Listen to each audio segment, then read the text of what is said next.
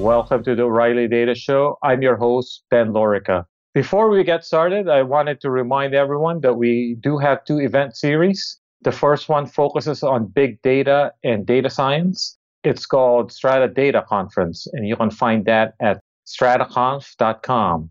The second conference focuses on AI. It's called the O'Reilly Artificial Intelligence Conference, which you can find at o'reillyAIcon.com.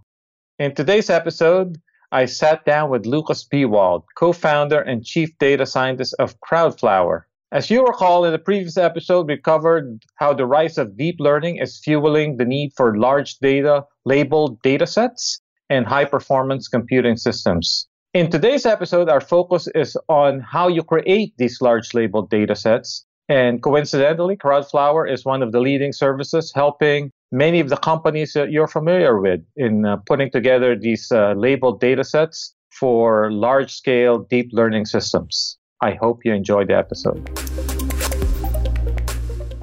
Lukas Biewald, founder of CrowdFlower, welcome to the Data Show. Thanks, Ben. So you've had a long career in, I would say, data preparation, data cleaning, and active learning, so the use of both machine learning and humans to do data preparation. But now, of course, we're in the age of the deep learning. And as I point out to people, right, so deep learning really brings us to the age of big data plus big models plus big compute. But without big labeled data, you can't get started. So how does what you do change in the age of deep learning? That's a good question. It's a question my board's always asking me.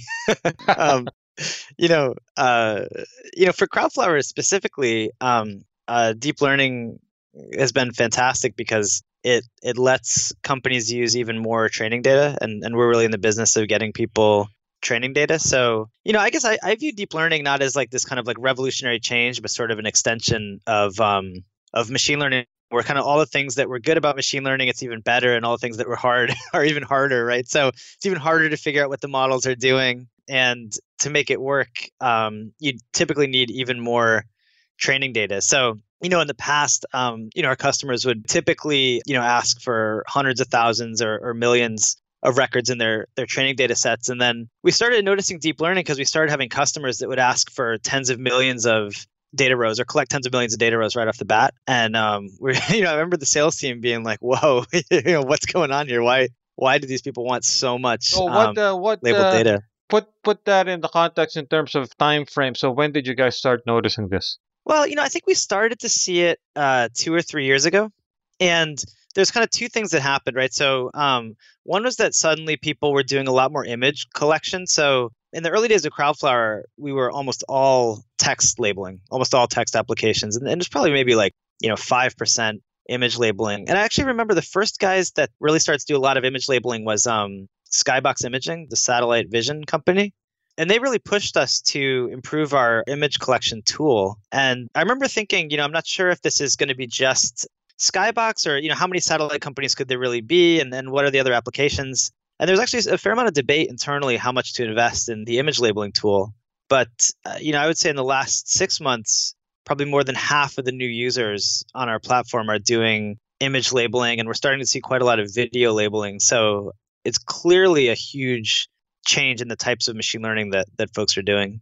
So does the workflow change? Because way back when we did this really popular webcast where you laid out the best practices for doing active learning. So does any of those tips carry over, or do you have to adjust them for deep learning? Yeah, well, there's a couple of things that are different. One thing is that those tips are now even more extreme, right? Because if you're spending $100,000 on your training data, I think some companies, not any startup, but bigger companies, it might be fair to say we don't need to make the investment to be smart in our data collection process. Let's just kind of throw money at the problem and, hey, it's only $100,000. So we don't want to do any kind of fancy active learning here. I would totally disagree with that, but I think you can kind of see the sense of it. But when companies are spending millions or more dollars on training data, it's absolutely essential that they do it in a smart way. And active learning is That's the insane best thing to though. do. When you put So, it that way, they're so spending millions of dollars on training data. yeah, yeah. No, they really are. And I would say all the big companies are spending millions of dollars on collecting training data. Not necessarily with CrowdFlower, but many of them. And listeners, you can use your imagination to think of which of these companies might be. Yeah, I mean, we post a lot of them on our website too. You're doing active learning on a very large scale on images, so I'm assuming a lot of this has to do with object detection, right?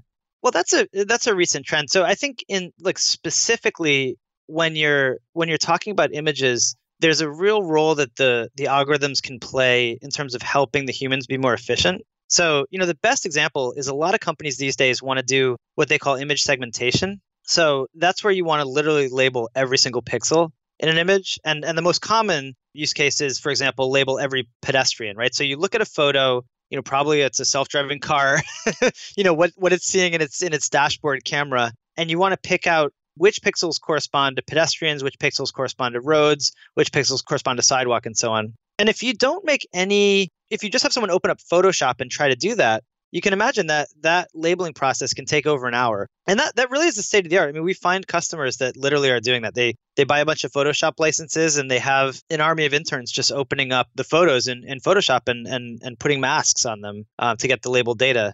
And you can imagine that the cost of that quickly adds up, right? So the first thing you can do, which I think everyone should do, is you can try to group the pixels into chunks, right? So, Photoshop has a magic wand tool for editing where it tries to figure out what are kind of continuous blocks of pixels. But you can actually pre-segment those blocks into chunks. It's a thing called superpixels. And that makes people a lot more efficient. But then actually the best thing you can do is make a guess with your tool. So if you put in what the tool has already labeled as pedestrian pixels, that means that if your algorithm is reasonably good, it will do a lot of the labeling for the person. So it can really cut down the labeling time from over an hour to a couple minutes. And that's a huge deal, right? So that'll shrink your labeling costs by an order of magnitude or more. It still seems like a complex task, huh? Yeah, it's a really complex task. And there's a lot of details to get right in exactly how you set that up. But yeah, I just really encourage everyone to do active learning. And I think there's no place where it's like more obvious than in images, except actually, as I say that, the place where it's completely essential, like it's just a non-starter to not use it, is video labeling, right? Because in that, it's like no one is going to go through every frame Right. and label where the car is, right? So you have to make a guess about where you're putting bounding boxes or where you're putting pixels, or you're just never going to get enough training data. So I guess a question that people might ask you is if you're using active learning, so then is the algorithm deep learning? Yeah, I think those two are kind of orthogonal strategies, right? So active learning is kind of a way of generating training data for your algorithm, and then deep learning is a technique for No, learning an algorithm. But I thought that active learning in many ways was deciding what to send to a machine, what to send to a right, human. exactly, Yeah. exactly. So Yeah, then, yeah. so then the mechanism to make that decision, is it deep learning? It could be. I mean, you can use active learning with things that we wouldn't call deep learning, like support vector Right. machines or logistic regression. But I think especially if you're doing deep learning, because deep learning is so hungry for training data, almost certainly you'll benefit from using active learning. And deep learning tends to be quite good at assessing confidence values. So if you're using a deep learning algorithm, it'll naturally be passing back confidence values that you can use, and you can basically pick the examples where, I mean, the easiest thing to do, which is very effective, is pick the things with the lowest confidence values and get those labeled. So then you're doing active learning and deep learning, so you're hitting all the O'Reilly buzzwords. Right. What about so you mentioned video. So Uh-huh. video, then you said something along the lines that you have to make a guess. You really do, right? So imagine the simplest thing folks want to do in video is object tracking, right? So going back to the self-driving car example, imagine you have a pedestrian and they're walking around and you want to continuously put a bounding box around that pedestrian. Well, you're not going to go into every frame and put a box around the pedestrian, right? You Yeah. probably, you know what I mean? Like you probably should just put what we do in our But tools. then if a human is doing the labeling of the bounding box, they know that this pedestrian has to adhere to the laws of physics. They're not Right. just going to disappear. Right, right? exactly. So you can fast Well, they forward. might go behind something, but it's unusual for them to disappear, right? Like that's why, you have the human because, you have to, the machine does make mistakes and funky things happen, but you really shouldn't. In normally like frame to frame, the human's not going to teleport. The human's not going to do Right, anything right. crazy, right? So what you do is you kind of just have the person, the human, the expensive human annotator label kind of the key frames where something's changing, and then you can interpolate between the frames in smart ways. So the frames that the human hasn't labeled, you say, okay, if the pedestrian's here in frame 20 and here in frame 0, you can. I mean, the simplest thing you can do is kind of just interpolate that they've probably smoothly moved between the frames, and then the human can kind of keep going in and cleaning up and refining the data, which will make your algorithm better and better. The things you're describing are computer vision. So what's happened to what unstructured text? Is that still a big part of what you guys do? Yeah, I mean that's kind of our bread and butter, that we started the business on. And it's still by far the majority of the work that gets done on the platform. But the new stuff happening on the platform is actually more image and video these days. So it's rapidly changing. But it's not like it's going away. It's just kind of being augmented with a. Is text also the types of projects you do on text? You're starting to see deep learning there too. Yeah, I mean, our customers don't always tell us the algorithms that they're using in the back end, but we talk to them a fair amount, and we're starting to see quite a lot of deep learning. In fact, my friends at Google were telling me that they use deep learning for a huge fraction of the text work they do. So that made me feel that we're rapidly moving towards deep learning based text classification. Um, and we are seeing more But ambitious. then you're talking about that's good for you because then they'll need a lot of Yeah, labeled example. for sure. Yeah, yeah. And I mean, I think you have the kind of the various Word2Vec models being released by lots of different companies is really kind of pushing things. I saw Facebook just released a new sort of the text equivalent of ImageNet models, and so I think I think that stuff is pretty exciting too. The one thing that I don't know if you guys do this, but one of the things that I've always wondered is so we've tackled basically text and vision, but really a lot of information is buried in audio, right? So from YouTube videos to podcasts, Yeah, but then when you do the transcription, the speech to text, that's usually not very good, right? So a human has to clean that up somehow. yep. And also natural language understanding for speech is a whole different ball of wax. Yeah, and I think a lot of people would point out that the people who are really using neural nets and kind of what we call deep learning these days, I think the people that were doing it the most 4 or 5 years ago was in audio. So I think Yeah, audio yeah, actually it's really speech, drove right? the. Yeah. Yeah, Yeah, if you look back to the breakthroughs, the resurgence of deep learning, it was vision and speech. right, right. But somehow, I still don't have a tool where I can search troves of podcasts, for example. Right, right, right. Well, I think that's coming. I mean, I think audio to text is rapidly getting a lot better. I think one issue, that I've heard from my friends and customers that work on audio is if you speak to your phone and you know that your phone is a computer, you actually speak a lot more clearly. So, when we talk to Siri or we talk to a thing that we know is doing automated transcription, we actually speak way more clearly than if we talk to our friend or probably if we talk on a podcast. So, I think it actually like transcribing third-party audio is significantly harder. But did you see? I was seeing that someone's working on a hearing aid that can pick out Yeah, yeah, I just saw that. individual Yeah, voice. That seems super cool. Yeah. yeah, yeah, So yeah, yeah. I don't know, a lot of cool stuff going on in audio. So there's a research initiative by some friends of mine at Stanford, led by Chris Ray, who is a MacArthur Genius Awardee and also co-founder of a company I advise called Lattice Data. They have a initiative called data programming. So here's how I would describe it, right? So crowdsourcing, you have a large number of human labelers, and each labeler is assigning labels to a small subset of data. So in their case, programming, they think of it as kind of somewhat flipped. You have a small set of scripts or labeling functions, and each of those scripts is labeling a large portion of the data set.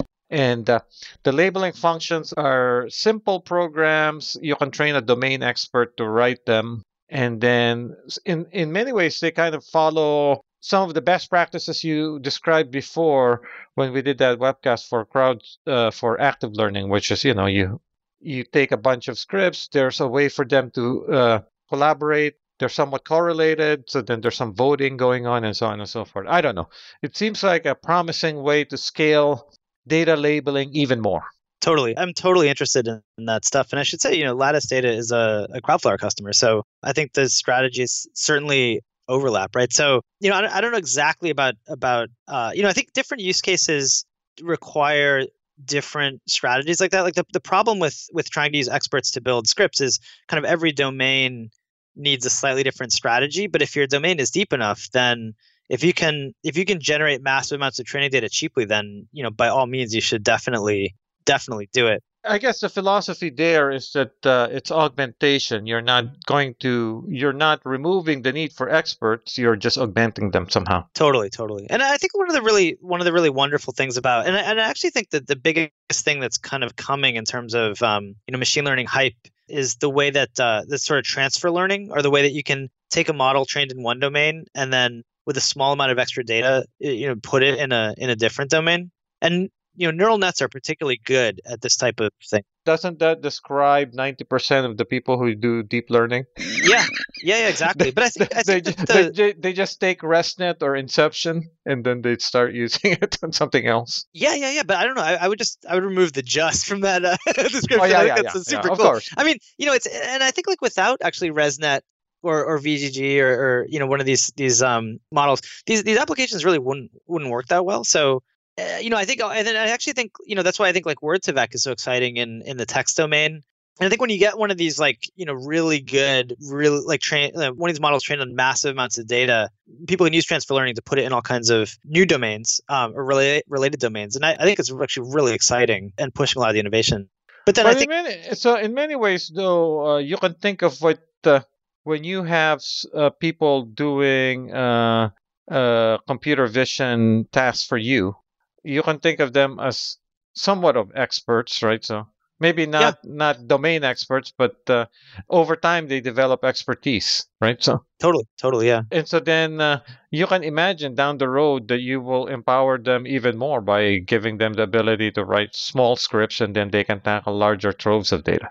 Yeah, well, in a way, like scripting is, you can think of it as just a really powerful type of annotation tool, right? So we try to make our UI. We try to design our UI so that people can annotate things as fast as possible. So, that's why we put in super pixels in our image labeling. We put in, interpolation between boxes in our video labeling. That's why we do all those things to make people faster. And so I could totally imagine a world where we're giving the annotators scripts to be even faster. I just, the different scripts, can be very domain specific. Yes, exactly. Yeah. So, based on what you've described, it sounds like one big segment of or one's area where a lot of people are doing the kinds of things that require a service like CrowdFlower, self-driving cars. So what other verticals are you seeing a lot of activity?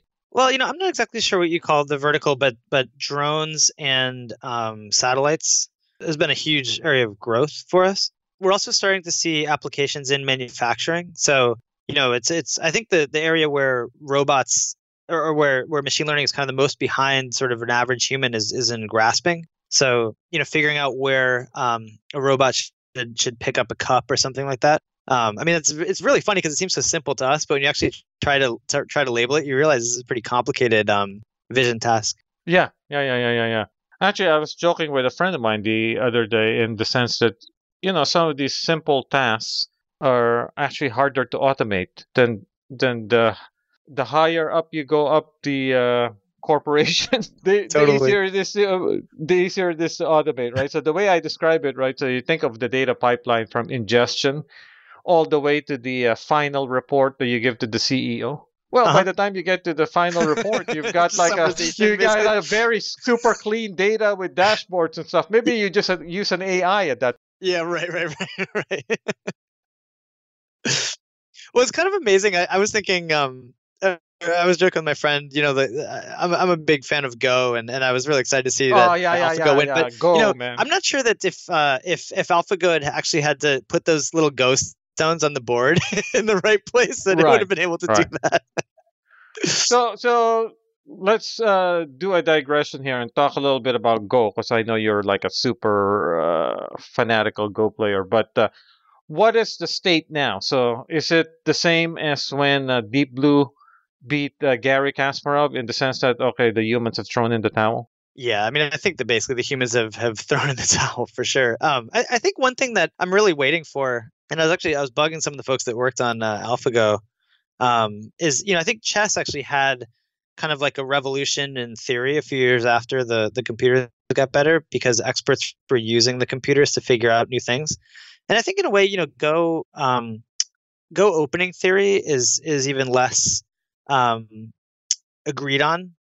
There's less consensus than chess, and so as a Go fanatic, I keep waiting for AlphaGo or someone else to kind of put out what is the new information that we've learned about Go from running these computers on and sort of simulating data. You know how Gary Kasparov, right after that, he started running these open chess tournaments where it's a free for all, Uh-huh. Yeah. human only, human plus machine, or machine only, and it's always human plus machine that wins. Right, right. So is that what's going to happen in Go? Yeah, maybe. I mean, I think in chess, I was also telling my friend this. So I was a big chess fan as a kid, and I remember watching Deep Blue, and back then the chess algorithm was so different from the human algorithm. Right? It was just look really deeply and estimate the score very fast, but look way deeper than a human, but with less intuition. And so the chess programs actually played very different from humans.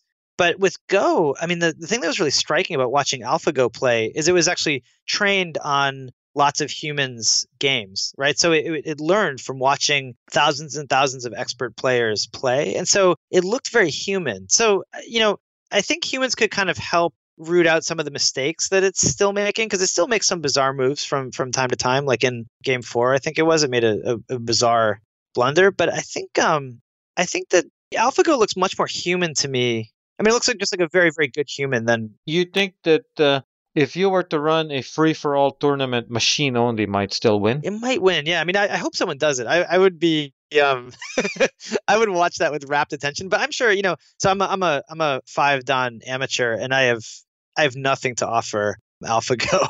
I would just No, no. take I thought AlphaGo's that moves. I thought in chess. Correct me if I'm wrong. I thought the situation is you can take a good player, but not maybe one of the best in a good computer program, and they would beat a supercomputer chess program. Yeah, So totally. But actually, it's funny. I use that example in my talks for years, but I think it actually changed last year. So my so friend was telling what's me that actually what's the chess state programs have of the gotten art? so good that the humans only screw it up on average. Oh, really? Yeah, I mean, I think Really? that was true for a good 20 years, but I think at this point, sadly, I think the computers have just won. Wow. All right, so let's close this by talking about some of these side projects that you started writing about for us, Yeah. which have been great articles. So deep learning, basically hacker projects. So first of all, how did you get started? Was it mostly because you started seeing more and more customer work in deep learning, and you said, "Oh, maybe I should go in and try this myself"? It kind of was, so I built machine learning algorithms at Yahoo and some startups and Stanford, and I hadn't actually gotten a chance to build models in 5 or 6 years. And I love doing machine learning. I mean, founding CrowdFlower, I didn't get a chance to do it that much, but I actually think building machine learning models is one of the funnest things anyone can do. It's almost like breathing life into the robot, and so I got really excited when I saw a lot of our customers doing deep learning, and so I wanted to try out the new vision algorithms, and they're really amazing. I mean, they're so much better than the state of the art in vision. The last time I worked on this stuff, and I think I think people often read sort of like revolutions into AI where really like what's happening is people are making steady progress. But if you don't do it hands on for 6 years and you come back to the field, then you really see, wow, things have gotten much better. I mean, computers are way faster. First of all, data sets are much bigger, but also the algorithm is better. To be fair to the listeners out there, Lucas talks about it as if these projects are software only, but no, I mean he's in there soldering. Yeah. This is a hardware, mostly a hardware project, as far as I can tell. Yeah, right? well, the other thing that happened was I got married and bought a house, so I always wanted to have a shop in my garage. And I living in San Francisco, I just couldn't afford that, and so, I remember we bought the house and it had a garage. I told my wife, like, can we sell the car so I can build a shop in the basement? And so then yeah, I could have like a soldering iron and So what's your take in terms of the what's the learning curve and what's the barrier to entry to doing the types of things that you did? Which is, by the way, so one of the things you did was, for example, doing computer vision, flying a drone and having it recognize objects down below, speech recognition with a robot, and most recently a doorbell that recognizes who's outside. Those kinds of things. yeah. So what's the learning curve, and how hard is it to get going on these things? I really don't think it's that hard to get going. I mean, I have a 10-year-old half sister that she was visiting me, and I was showing her how to do this stuff, and she was jumping right in and doing it. So I think parts are hard and parts are easy, but if you're willing to sit there and fight with it, you can get really, really far. So you're talking embedded systems here, man. Yeah, but the thing is, like, Raspberry Pis are so easy and fun. I mean, I think that's a big change, actually. Like, you buy a $30 Raspberry Pi. I mean, now there's like a $10 version, but the $30 version that's available now, I mean, it's got Wi-Fi enabled. I mean, it's like as good as my laptop from like 6-7 years ago. And so you got all the familiar computer components, and then it's got a bunch of wires sticking out of it. So you don't even need to solder. You could just take some jumper wires and plug it into something. And then the deep learning framework folks have made sure that their stuff runs on all sorts of systems, including embedded and mobile, right? Yeah, well, I think I take some credit for that. So I was bugging my friend Pete Warden at Google about trying to get TensorFlow running on a Raspberry Pi, and he jumped right in there and helped. And actually, he made a version of TensorFlow that you can compile right into a Pi and run it. And so I feel like he worked nights and weekends to make sure that thing worked fast. But if you look at the core TensorFlow distribution, you can see that there's Raspberry Pi examples built right into it. So it really works out of the box. I mean, it takes forever to compile. But the other thing you demonstrated actually is you can take one of these IoT or mobile devices and use them, and then just use the cloud to do all of your totally. deep learning, right? Yeah. So I mean, I'm surprised more people don't do this. So and Microsoft Azure has some just like fantastic APIs. I think they were kind of the first to put out a whole bunch of like face recognizing, speech to text, all the kind of standard things. But then Google's put out some awesome ones. Amazon's got some great ones, and they're all competing on price. So it's like practically free to do. For example, I used Amazon's face recognition to put face recognition on my doorbell, and I was thinking, like, can I just like let this run day and night? Is it going to cost me too much? But it's like, I mean, I think it's less than a cent per face detection that it does. So you could run it for years. It probably costs less than the electrical bill of having a camera in your front door. Wow. So then this is relevant information in light of the recent revelations from WikiLeaks. Yeah. I don't know what my neighbors think about having a Raspberry Pi with a camera with a little LED light on my front door, but so let's close by having you kind of look ahead, let's say the next year, 2017, and through early 2018, in terms of what you think you folks at CrowdFlower will be doing in the area of basically, I guess what you guys are doing is really supercharging AI people. Yeah, right? Yeah, exactly. Because without what you do, they really can't get going. Yep.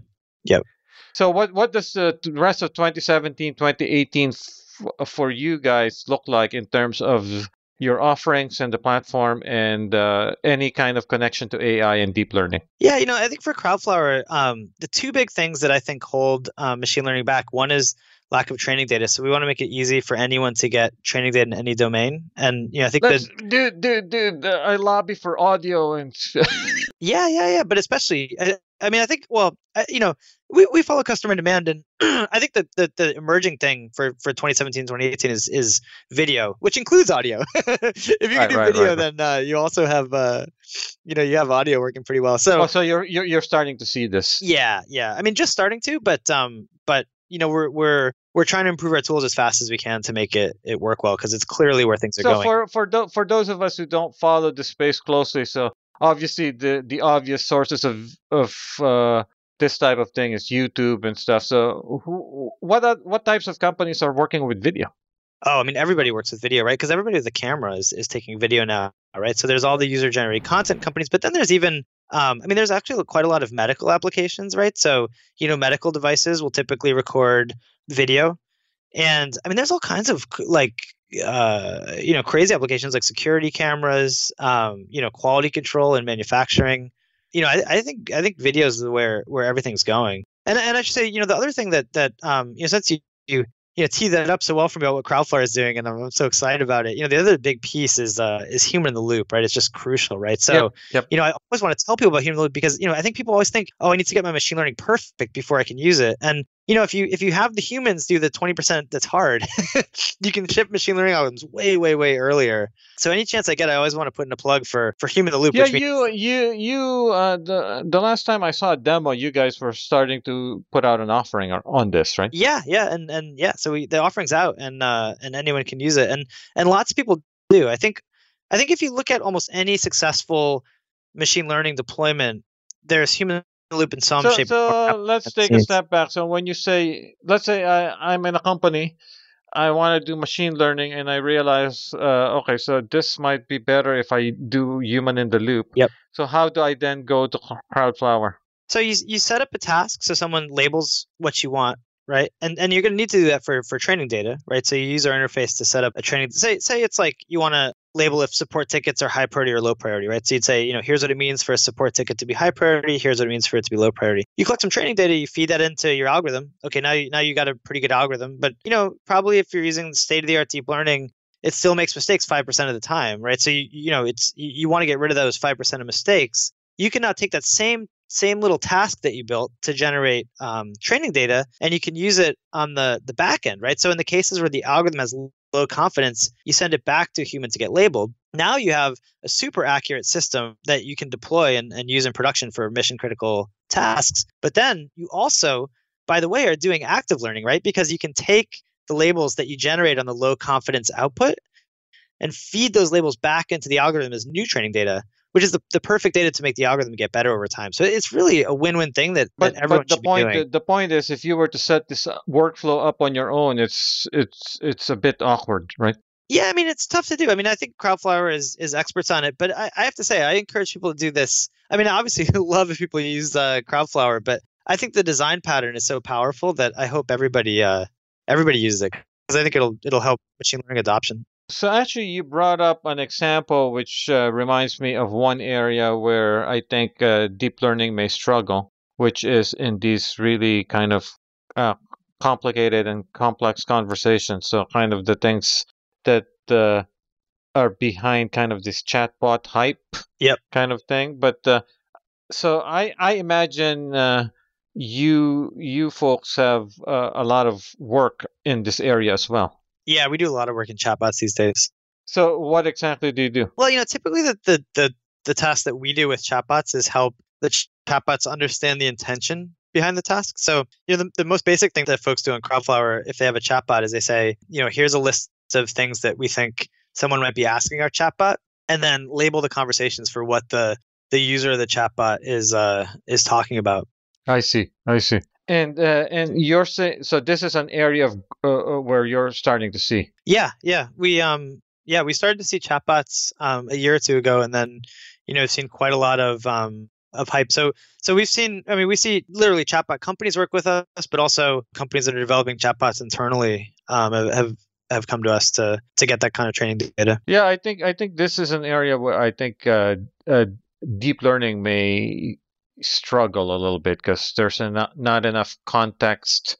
I guess they're starting to do memory, but as the dialogue progresses, it becomes harder. Well, I think it's tough too, and I mean, I think deep learning and kind of all forms of supervised learning, they really only work in domains where you can think of how to generate training data. And I think we don't quite know the best ways to generate training data for chatbots, right? I mean, it's such, conversations are so fluid. You can label the intention, but how do you label the way that you're supposed to respond to a query is I think a perennial problem in question answering. But, people put a lot of thought into it. And I think actually chatbots is another domain where human in the loop works super well. So what a lot of companies do is when the chatbot starts to get confused about what the person's asking, they immediately flip it over to a human operator. That's not the kind of human in the loop that CrowdFlower does, but that's another example of the human in the loop design pattern that makes, a partially competent machine learning algorithm look like a flawless user experience to the customer. Yeah. Cool. Well, this has been great. Lukas, I've been trying to loop Lukas into speaking into the many, many conferences I organize, and among other things, so there might be more to announce there, but at least in the short term, Lukas is committed to giving a keynote at Strata Beijing as well as a session. So we look forward to seeing Lukas in Beijing in July. Awesome. Thanks, Ben. You can follow Lukas Biewald on Twitter at L2K. Thanks for joining us. If you like the show, you can subscribe through iTunes or Stitcher or TuneIn.com or SoundCloud and never miss an episode.